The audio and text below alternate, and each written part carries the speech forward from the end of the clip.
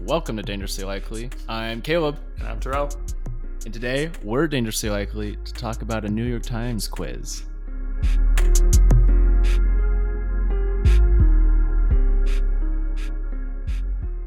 Let's go above the fold with this week's headlines. From a report by the Financial Times this past weekend, China apparently tested a hypersonic missile capable of carrying a nuclear bomb. According to the report, the missile went into low orbit around the world and missed its mark by about 24 miles. If the report is true, China would be testing technology that could get around America's anti-missile defense systems. This would serve as a wake-up call for the U.S. in that China has become incredibly technologically advanced in a very short period of time. Of course, China denies that it was a hypersonic missile test, instead claiming that it was a space vehicle test for going to space. Both are realistic. Yeah. In a not so surprising turn of events, Donald Trump is suing the January 6th committee investigating the insurrection. He is claiming executive privilege to not only block the records of requests that the January 6th committee made, but also to only allow them to have documents that his lawyers first get to review. That kind of process would take years if allowed, and is probably the point of the whole him suing them. Yes. Terrell, what do you make of this?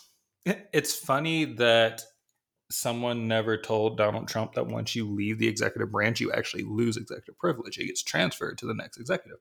So him saying I'm calling executive privilege is just another fly to the face that he lost the election 72 times in under a year. But additionally, there was a really fun Twitter thread somewhere talking about all of this and how dumb it is, and it's a waste of time. Also important to note, the appellant judge that is going to oversee this lawsuit has historically ruled against Donald J. Trump, and also took great joy in sending one of the Oath Keepers to prison after they called out that they did it in the name of Donald Trump or something. I read it really quickly. Anyway, people were just talking about, one, how dumb it is, but two, the fact that this is the same playbook, the same thing. And for me, it's starting to signal that maybe there's a little bit hidden back there that I'm just ready to let happen. At this point, what's the worst that we find out that there was an insurrection against the Capitol that was hypercharged by a failed leader who lost power and had no other option? Wow, that sounds so surprising. I didn't see that coming. Yeah, I mean, I don't know. Everything that's happening is not very surprising. It's just kind of has met my expectations so far. Yeah, I am very curious to see if the House is actually going to enforce some of the penalties. So ready to subpoenas. So ready to see Steve Bannon go to jail for a year. Yeah. I don't know why that brings me joy. It shouldn't. I'm very much one of those humanitarians who's like, there's still people, blah, blah, blah. But deep down, that brings me joy. I look, I've always been curious why there isn't repercussions for obeying subpoenas, and now there is. Let's just enforce it. Yeah. Congressional subpoenas versus real subpoenas are very different. Yeah. It is rare that Congress has to go to the step of this, because there's a lot of time that the executive branch will just say no to a subpoena, and then they'll either litigate it or say it's just not worth the time. Well, I think it's time. That's why. And $100,000 fine too. Yeah. There was one other really interesting thing that came out of this, because there's been some new footage that has been released from the January 6th riot. Mm-hmm. And people are starting to recognize, specifically in this country, how quickly we went back to status quo. January 6th happened. Before the day was even over, we went right back into the certification of the election. 2 days later, there was a back and forth about whether or not the president at the time was going to be impeached for a second time. The House and the Senate went about their business, got it done, and then we had a new president inaugurated and just moved on with life. There was never a real realization. We are desensitized. No, 100%. And that is significantly concerning that. Yeah. One, we're still hashing out. We still don't know the full details of all of this.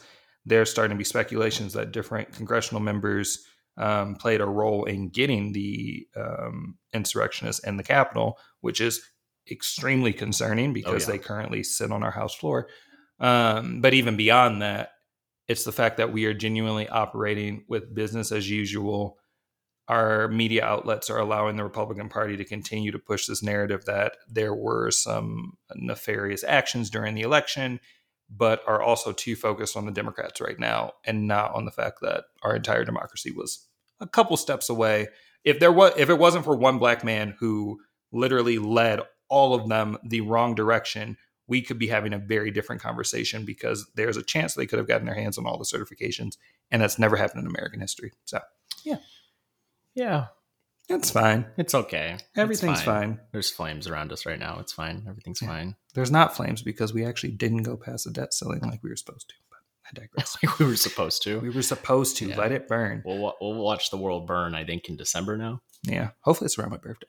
That's a great gift. Let's go around the world in under a minute. And no, Caleb, you should not time check me today. On Friday, the Social Democrats, Greens, and Free Democrats moved forward with what has been called the Traffic Light Coalition, outlining aspirations for the post-Merkel government. Obviously, we're talking about Germany. Their vision includes raising the minimum wage and phasing out coal power 8 years earlier than previously expected. Fantastic. And that's from Politico. Russia has suspended its mission at NATO in retaliation for the expulsion of Russian diplomats earlier this month.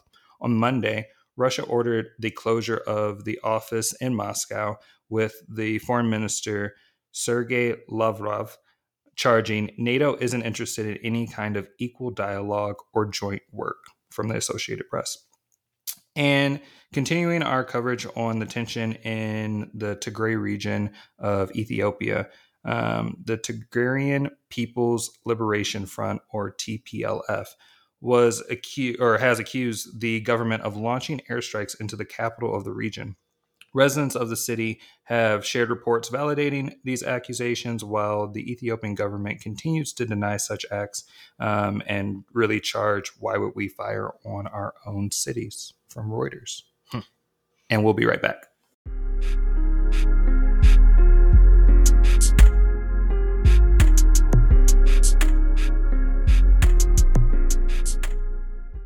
And we're back. Is the Democratic Party splintering? Well, my time of defending Manchin is officially over, and you've all heard it here first. Granted, I haven't really defended him. I've just said, let him do his thing, have his process, but I digress. You've been an advocate for the legislative process. Yes, I'd argue. Not so much Manchin. You're trying to bring a perspective of that the public doesn't need to necessarily know all the details about what's happening at every second of the day, even when we hear shitty things like Manchin doesn't support climate provisions. I knew you were going to harp on that.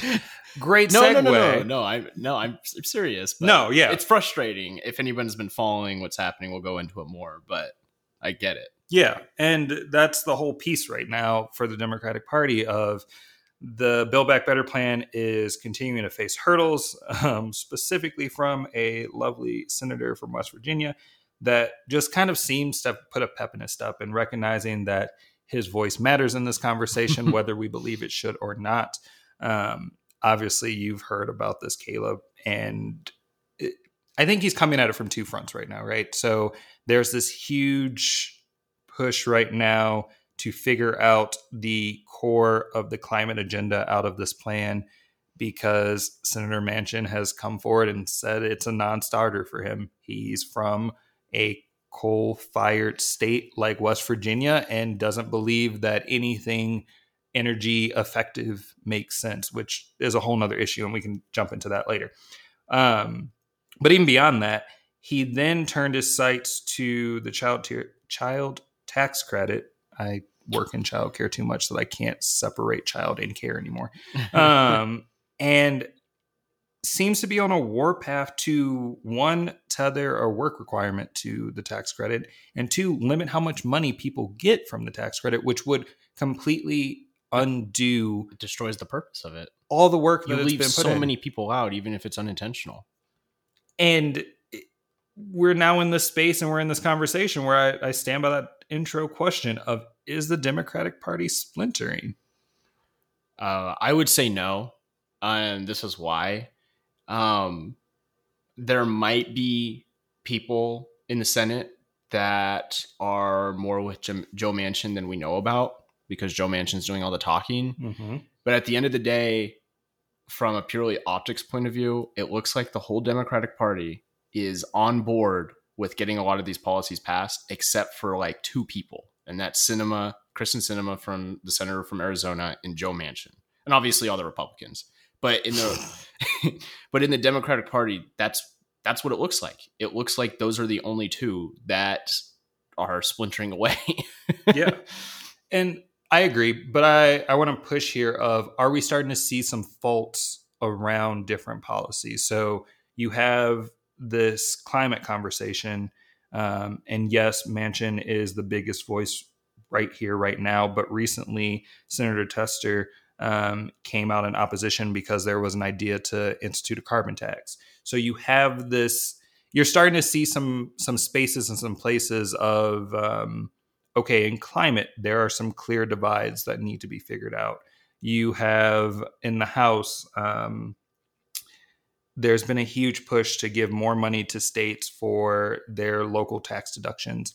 And some centralists are starting to push back on that and say that it's only going to help the rich. I don't support that any longer. And that's causing further contentions. All of this is rooted too in an article that Torrance shared with us from the New York Times, or I can't remember who actually shared it, from the New York Times, that supposed a world where there were 6 parties in America, 3 Democrat, 3 Republican, and tried to do the work of breaking down how those parties would function, how they would look. For the Democrats specifically, they came up with the New Liberal Party, the Progressive Party, and the American Labor Party. Take a guess which one I landed in. With the Progressive. False. With the No, new... you did. No, I didn't. Yes, you did. I landed in the New Liberal Party. Actually, I landed perfectly in the middle of all 3 of them, which explains to the New Liberal. How just in the center I am. But that's also neither here nor there. What I really appreciated about this was, for the New Liberal Party, it talks about this idea of a professional class establishment wing. These people who are focused on cosmopolitan views around social and race issues. They're a lot more pro-business than the other wings are, other than the Labor Party, but I'll digress into that later. Versus the Progressive Party, these contentions that we're seeing right now that are focused on equity, racial justice, with a strong vision of what an inclusive social democracy would look like. Really pulling on the younger generation, really focused on educated folks, really just in these big policy change ideas, versus that of the New Liberal Party that is comfortable with the status quo but recognizes that equity is necessary. And then you have the American Labor Party, which brings in Tester and brings in some of your more Rust Belt Democrats, that is focused on economic populism, the appeal of the working class, not so much focused on that educated population, but really how do they go back and support the homegrown. So you have these 3 options, if you will, and I open the floor and allow you to throw in more or say separate places, because you already know I don't think that those 3 parties are a perfect mixture of where the party's at right now. But I really genuinely question, as we're seeing climate become an issue, as we're seeing this uniform agreement that wealthier people should be paying more, but an unsure policy-driven perspective for where that money goes, are we seeing a splinter? I mean, I think there's a couple things that we should provide as context first. The first is this New York Times quiz that we're referencing that splits people up into what potentially different parties from both sides splitting up would look like. And that's not scientific at all. No. Just there was 5 questions that determined that. There were 20 questions. It was a healthy clustering though to really find some of those divisions. I completely agree that it doesn't do the best job. Yeah, and another thing that we should probably note too is that like the Democratic Party itself is way more diverse in a lot of different factors: race, location. Uh, uh, uh, I'm struggling to remember other things it's diverse in for some reason.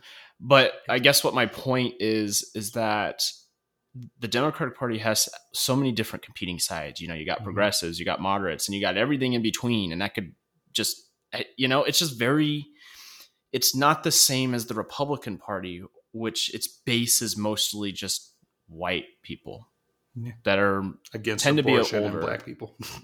tend to be older people too. And like, so it's not surprising to see that there was going to be some big debates and drama around trying to figure out a spending bill that's numbers in the trillions of dollars. Like, it just wasn't going to be that much of a surprise, to be honest. I don't think the Democratic Party is splintering. I really don't think it is. I mean, that's not saying that it shouldn't, or it should, or that we should have a two-party system at all. Mm-hmm. I'm not answering that. I just don't think it's actually splintering. I just think that this was expected. I think where my frustration lies in this whole process is like, I don't know. I've been thinking about this over the past few weeks, and, every time there's an article about Joe Manchin opposing this other really great policy that we want, is just so frustrating that he has this power, but for some reason anybody else in the Senate doesn't. But also, I'm also really frustrated by the fact that, like, to me, it felt like $3.5 trillion spending plan was agreed upon. And apparently everybody else thought that too, like 3 or 4 months ago. Except for me. I will say I always said this was not going to work. But what's frustrating to me is, like, when that was agreed upon, Chuck Schumer's been hiding this agreed upon terms with Manchin that is only going to be $1.5 trillion for 3 months, and nobody knew about it. Yep. What's frustrating isn't necessarily that Democrats are debating and everybody's a little different, and we have moderates and centrists and liberals and progressives, and I mean, we were always going to have to debate what was going into this bill.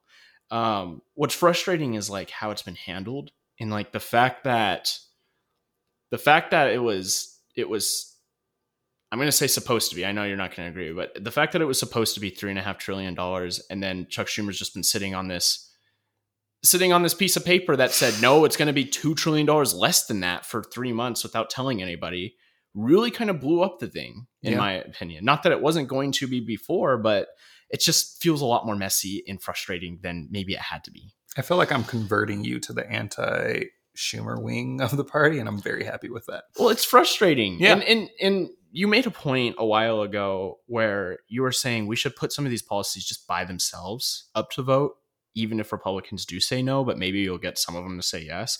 I'm not a big believer you get any Republicans to say yes. We know. But this is the strategy Chuck Schumer laid out when he was the majority leader, when he first became it, and he hasn't done it. He hasn't done anything. Okay, so Republicans vote no. Put it in the reconciliation bill if they vote no and everybody else agrees. Yeah. Why aren't we doing that? I don't know. It's just it's very frustrating. And I don't think the Democratic Party is splintering, but I think there's a lot of frustration specifically over 2 members. And to be honest, I share some of that. Yeah. And we were talking about this a little bit off air before we started. And I appreciate you bringing Schumer into the conversation, because I do think he plays into the splintering, right? And and he is, as the majority leader, he should be able to pull in all of these different groups. Like, he should be able to... Biden's doing that. Exactly. He should be able to connect with the centralist part. He shouldn't feel like he has to, because let's call it what it is. Schumer's playing the progressive game because he's fearful that he might get challenged in his reelection. It's doubtful, but he's fearful of it, and he wants to play up this, I care about student loan debt. I'm right alongside Elizabeth Warren and all of these policy things. I'm lock in step, and it's made it messy. But just like we were talking about off air, of this tension that Sinema's seen, because she won't come out like Manchin and put out an op-ed saying, yep, here are all the things I disagree with. Here's what I want. She's only really come out and say she doesn't support the Medicare exchange. We all know it's because she's getting funding from Big Pharma for her reelection campaign. Call it what it is. And that also plays into this conversation of the splinter a little bit that I want to touch on. But what's frustrating with that is I think the American people are recognizing after 4 years of a president who would tweet out everything he was thinking before he would tell Congress or his policy advisors, we're now in a space where we're not getting that. And it's I didn't think about it that way. It's very infuriating. It's very frustrating of, okay, well, so what are we doing? Like, how are we getting here? And then you have this majority leader who, instead of allowing bills to be written, he's been pushing for these frameworks. Let's just get the basic ideas down and we'll vote on that and then we'll work on the bill later. And very similar to what we were talking about off the air, when you do that, you allow for a Manchin to come out and say, I don't support any of these climate things without really knowing what the climate things are. You knew what the concept was going to be, but you didn't understand the functionality of it. You don't have policy advisors who can back you up and say, nope, they're funded. Here's how they're going to do it. This will impact the electric grid by this much, because we just aren't getting that. So again, I come back to my constant disdain for Chuck Schumer, but I also want to lean into that of if that's the makings and metrics of where we're at, how do we start building that coalition again? What are the things that we're missing to allow for these big policy initiatives to start happening? What are the things? That's a question.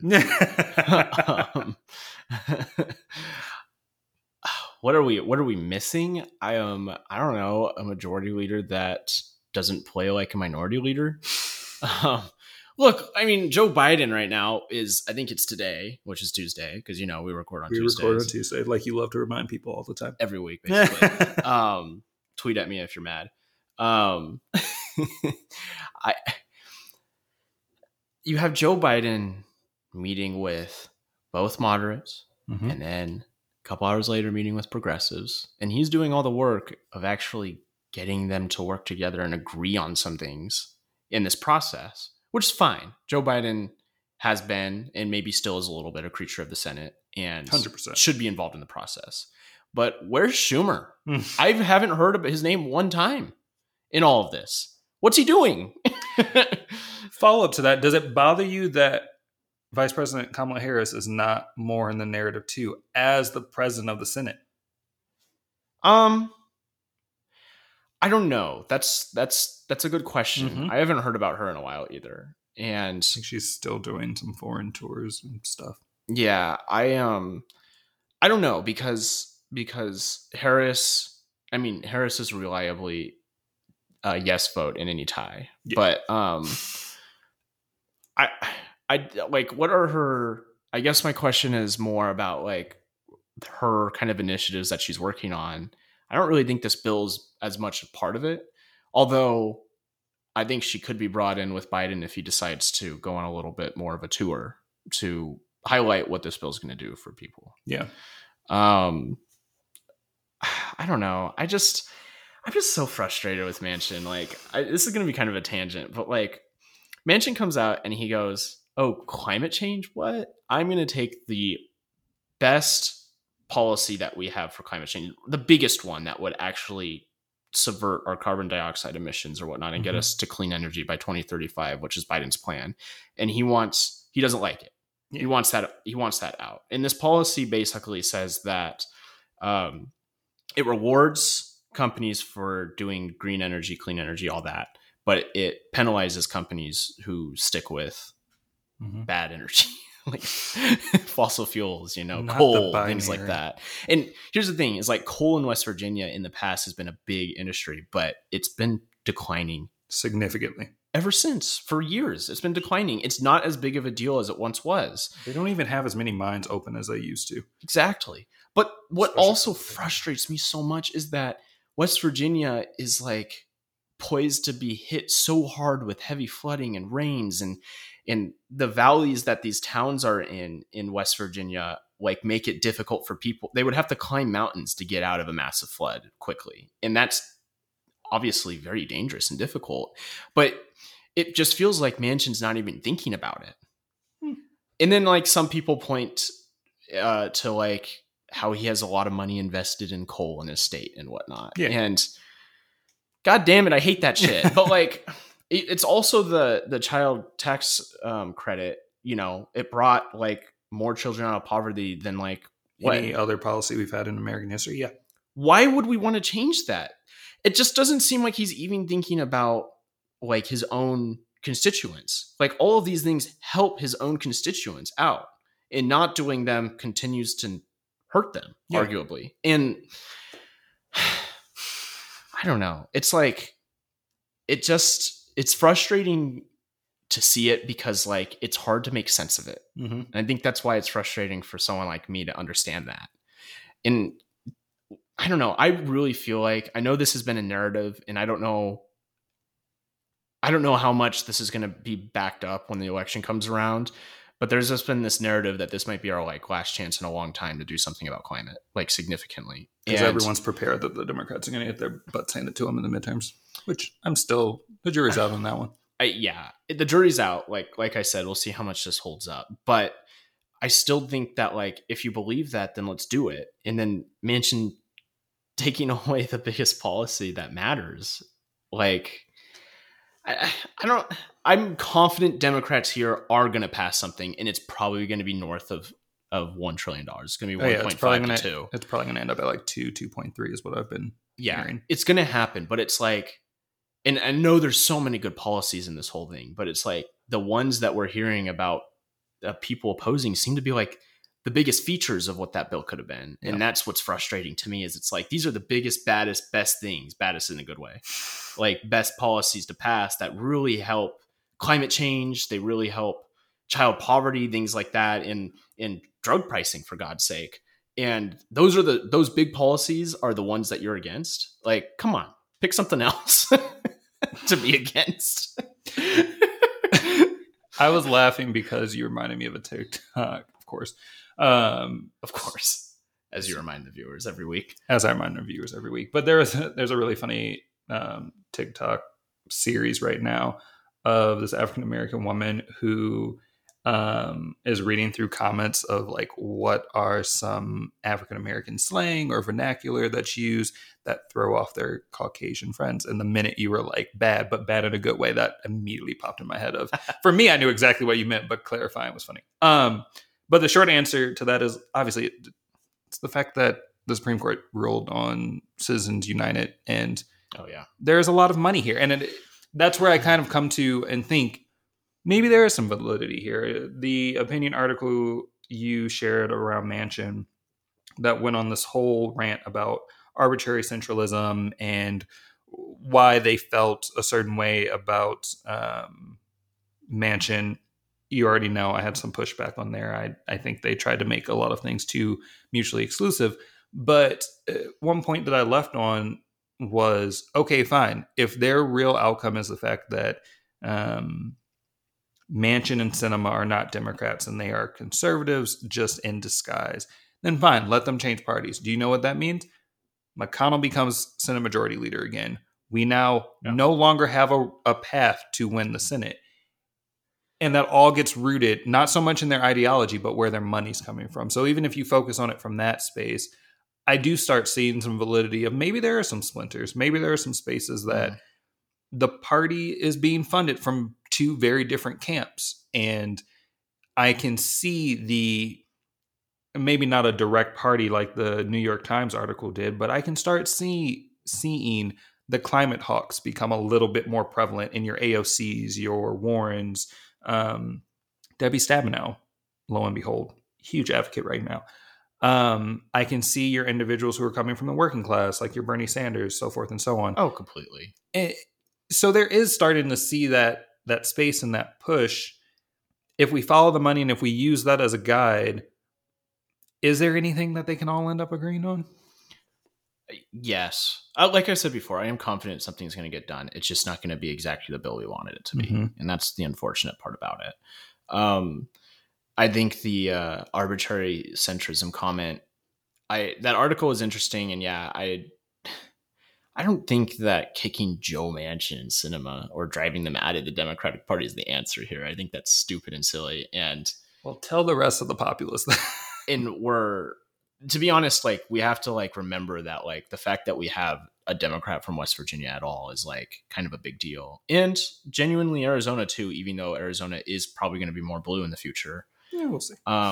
It's just, I think like what the author meant by that in that opinion piece is it just seems like Joe Manchin, and maybe this is the way the media is portraying it, and maybe that's, I don't know if that's intentional in so much as they just don't know all the information that's going on behind the scenes. And like you said, we don't have a tweeter in chief, you know, but it just seems like we just get these stories. Joe Manchin doesn't like this policy, so we're not doing it. And that's what we get. And it feels arbitrary, and it feels like weird centrism that doesn't make sense. What's the reason behind it? We don't get that. It's just he's against it. Mm-hmm. That's all. So I get that part of it, but I don't think we should be driving these people out. It just doesn't feel like there's a rhyme or reason to it. Is there, we had this episode a while ago about the purity test. And I feel like I'm diving into that a little bit here, but is there, on that funding piece again, is there a limit to who can fund Democrats? Is that where we're starting to get to? Like, a limit? Like, can Big Pharma truly fund a Democratic candidate? Cinema's the example I'm using here. Yes. Can coal industry or a coal union or a big fossil fuel like an Exxon fund a Democrat? Are we starting to move to a space where those type of funding streams are becoming more detrimental to candidates and leading to this? Are we splintering? Are we? Is there a chance for all these pieces? Not because they're wrong, but because we are genuinely starting to get these hubs of funding sources, specifically in the Senate where we're at a 50-50, where yes, Sinema being funded by Big Pharma is enough to actually hold up a major piece of legislation because she wants to argue that Medicare should not be able to negotiate. Coal and Exxon being able to fund a couple of senators is enough to hold up big legislation, because even though the rest of the party wants to have a conversation about climate change, they don't want to see that line of funding when they know they're going into a competitive campaign season be cut. I kind of fall back to something Elizabeth Warren was advocating for at the very beginning of Biden's term, and really before that, I think throughout her presidential campaign. And that's that we need to get special interests out of our government, or at least tone down from what they are right now, before we really start to do this kind of legislating. Because, I mean, special interests are written all over why these two senators are against some of the most popular policies of the day in the bill itself. And so I kind of fall back on that one in terms of what we need to do with special interests. That probably won't happen, obviously, in the Senate, or, well, it might happen in the House, but it probably won't happen in the Senate. But I don't know. I don't know. Like I guess as a candidate, you can like accept money or not, but like big massive companies like Big Pharma and stuff, they don't just donate to like specific candidates. They donate to almost every candidate. When I went to the APAC conference, don't ask me what the acronym is. I always forget, but it's the basically the PAC for Political Action Committee for Israel relations. And I went to a really interesting breakout where they talked about, it was their like government relations director, and they talked about all the races that they were following. And they always, every single race that they follow, which is practically everyone in the country, if I think it is everyone of them in the country, even if they're not competitive, is they request a meeting with the candidate and they ask like 3 questions. Basically, do you support Israel? Blah, blah, blah, stuff like that. Yeah. And then if the candidate basically says yes, then they're like, okay, we support you. Here's a few $1,000s. Like that's every single one of these companies does that. Like you don't usually have you don't usually have a big company that only donates to one candidate. And the reason for that is because that company wants to be seen as wants to be seen favorably amongst those political candidates and elected officials, so that they don't enact policies that hurts their business. Mm-hmm. And like, that's really the strategy there. So like big pharma, my answer to that is yes, you can have big pharma supporting a Democrat because they probably already support most of the Democrats in Congress. I would, even some progressives, I bet. Yeah. I'm pretty sure AOC gets a little bit from one of the pharmaceutical giants. That doesn't mean that you can't, like, you can accept the money as a donation for your political campaign and use it and whatever. That doesn't mean you necessarily have to. It's not a quid pro quo, although some take it very seriously like that. Trump. Well, it's not. I mean, the company kind of hopes it is. That's what they're signaling. But the candidate or the senator or the representative, like AOC, obviously wants to vote for drug price negotiation, right? Mm-hmm. But like Manchin, maybe he got more support, maybe he didn't, or I mean, Sinema doesn't, right? Like, I don't know. It's just the answer.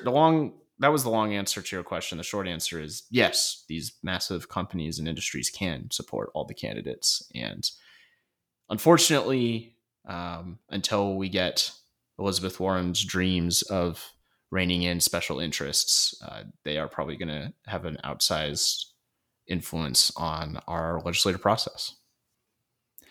Yeah, that's fair. And I feel like we didn't get an exact answer on, well, I mean, we did. No, the party's not splintering, but I mean, it could. It could. Should we have a two-party system? You already know the answer to that for me. No, absolutely not. Then it could, but it won't. It won't. So no. But with all the pieces set and everything kind of laying out where we are,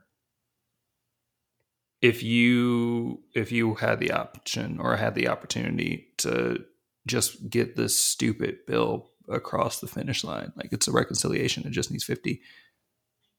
What's that one thing that needs to happen?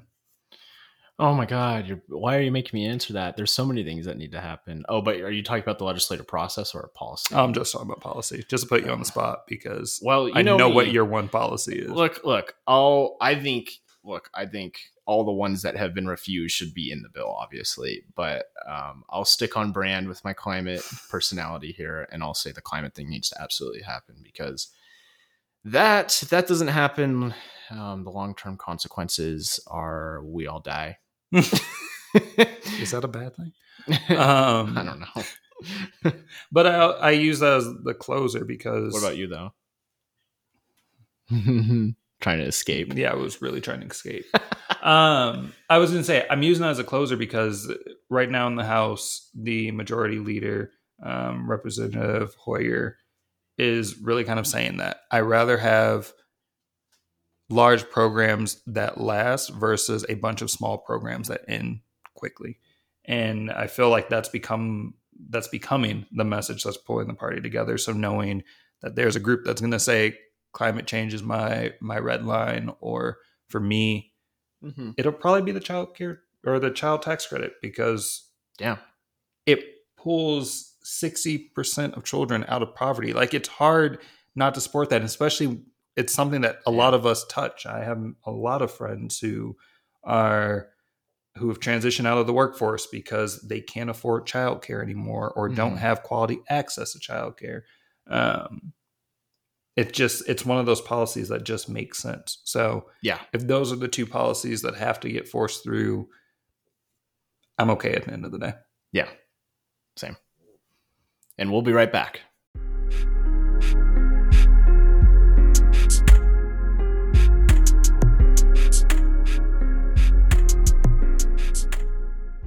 Take us on a tangent, Caleb.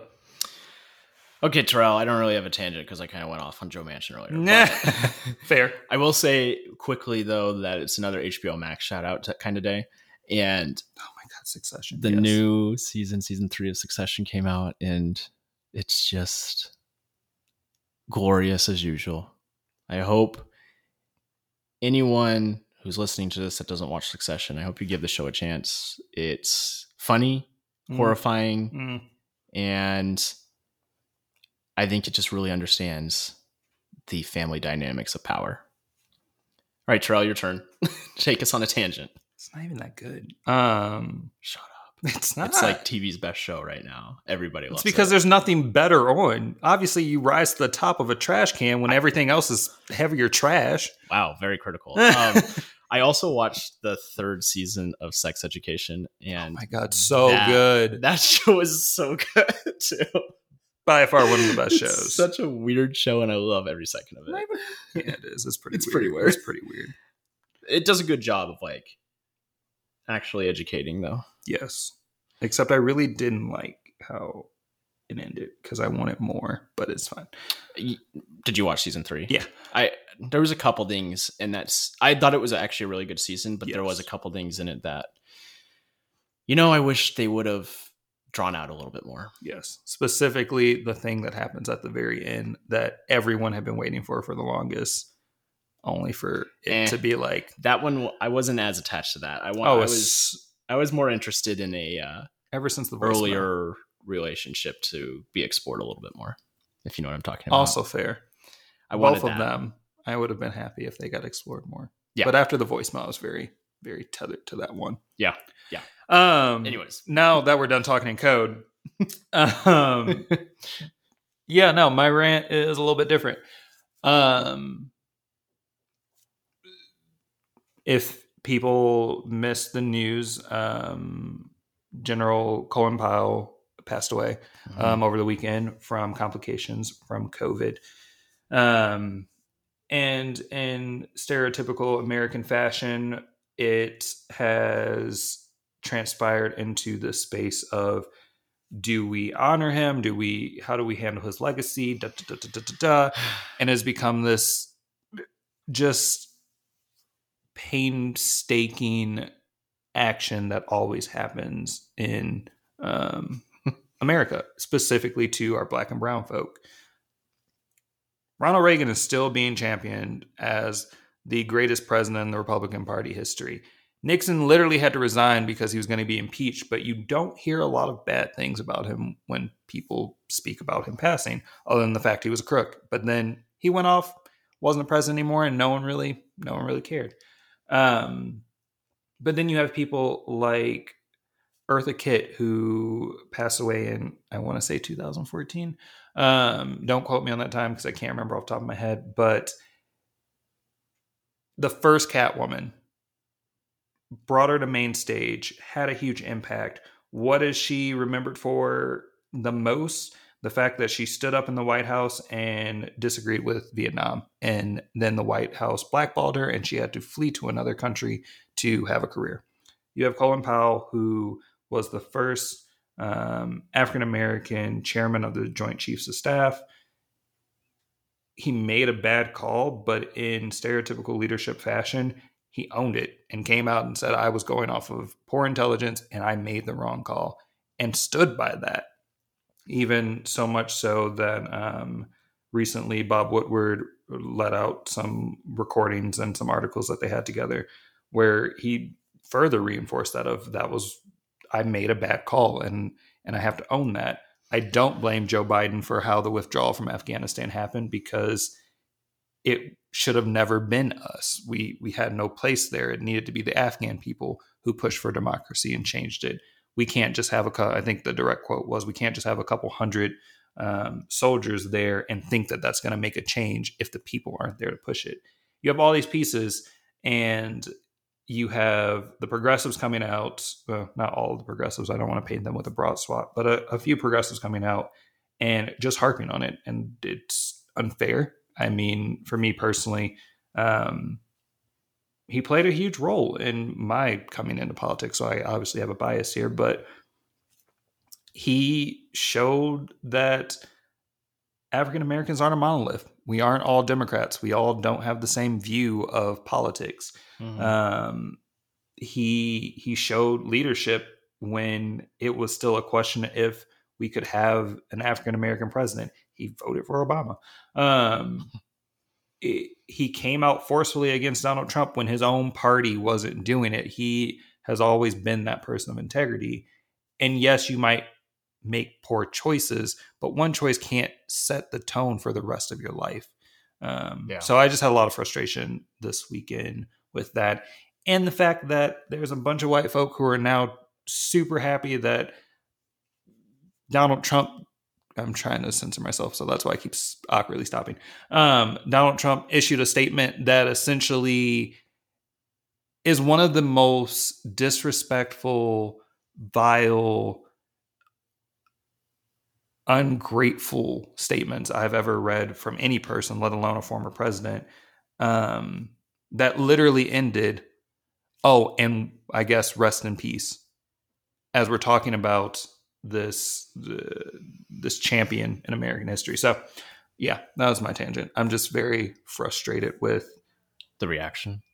Not even the reaction, just the fact that we've entered this space in modern time where one decision can set the entire trajectory of how you're remembered for the rest of your life. Any good you've done, anything that you could stand by, because you made one poor decision, you're always going to be remembered for that.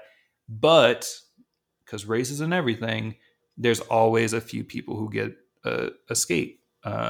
Bernie Sanders voted for the Iraq War.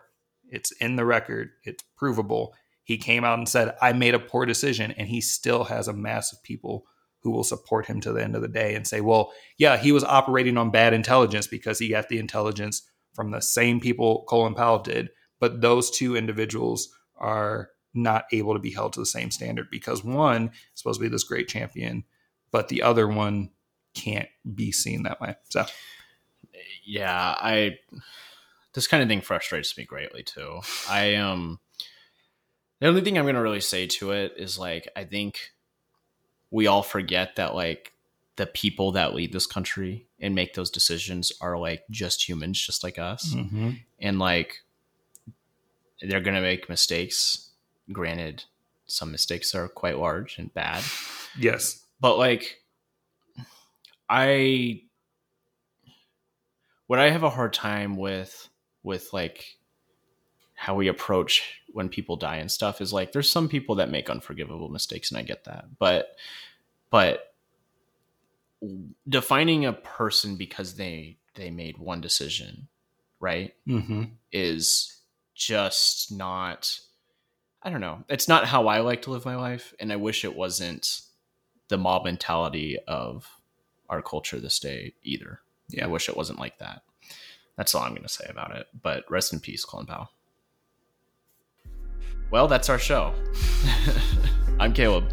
I'm Terrell. And we're dangerously likely to see you next week.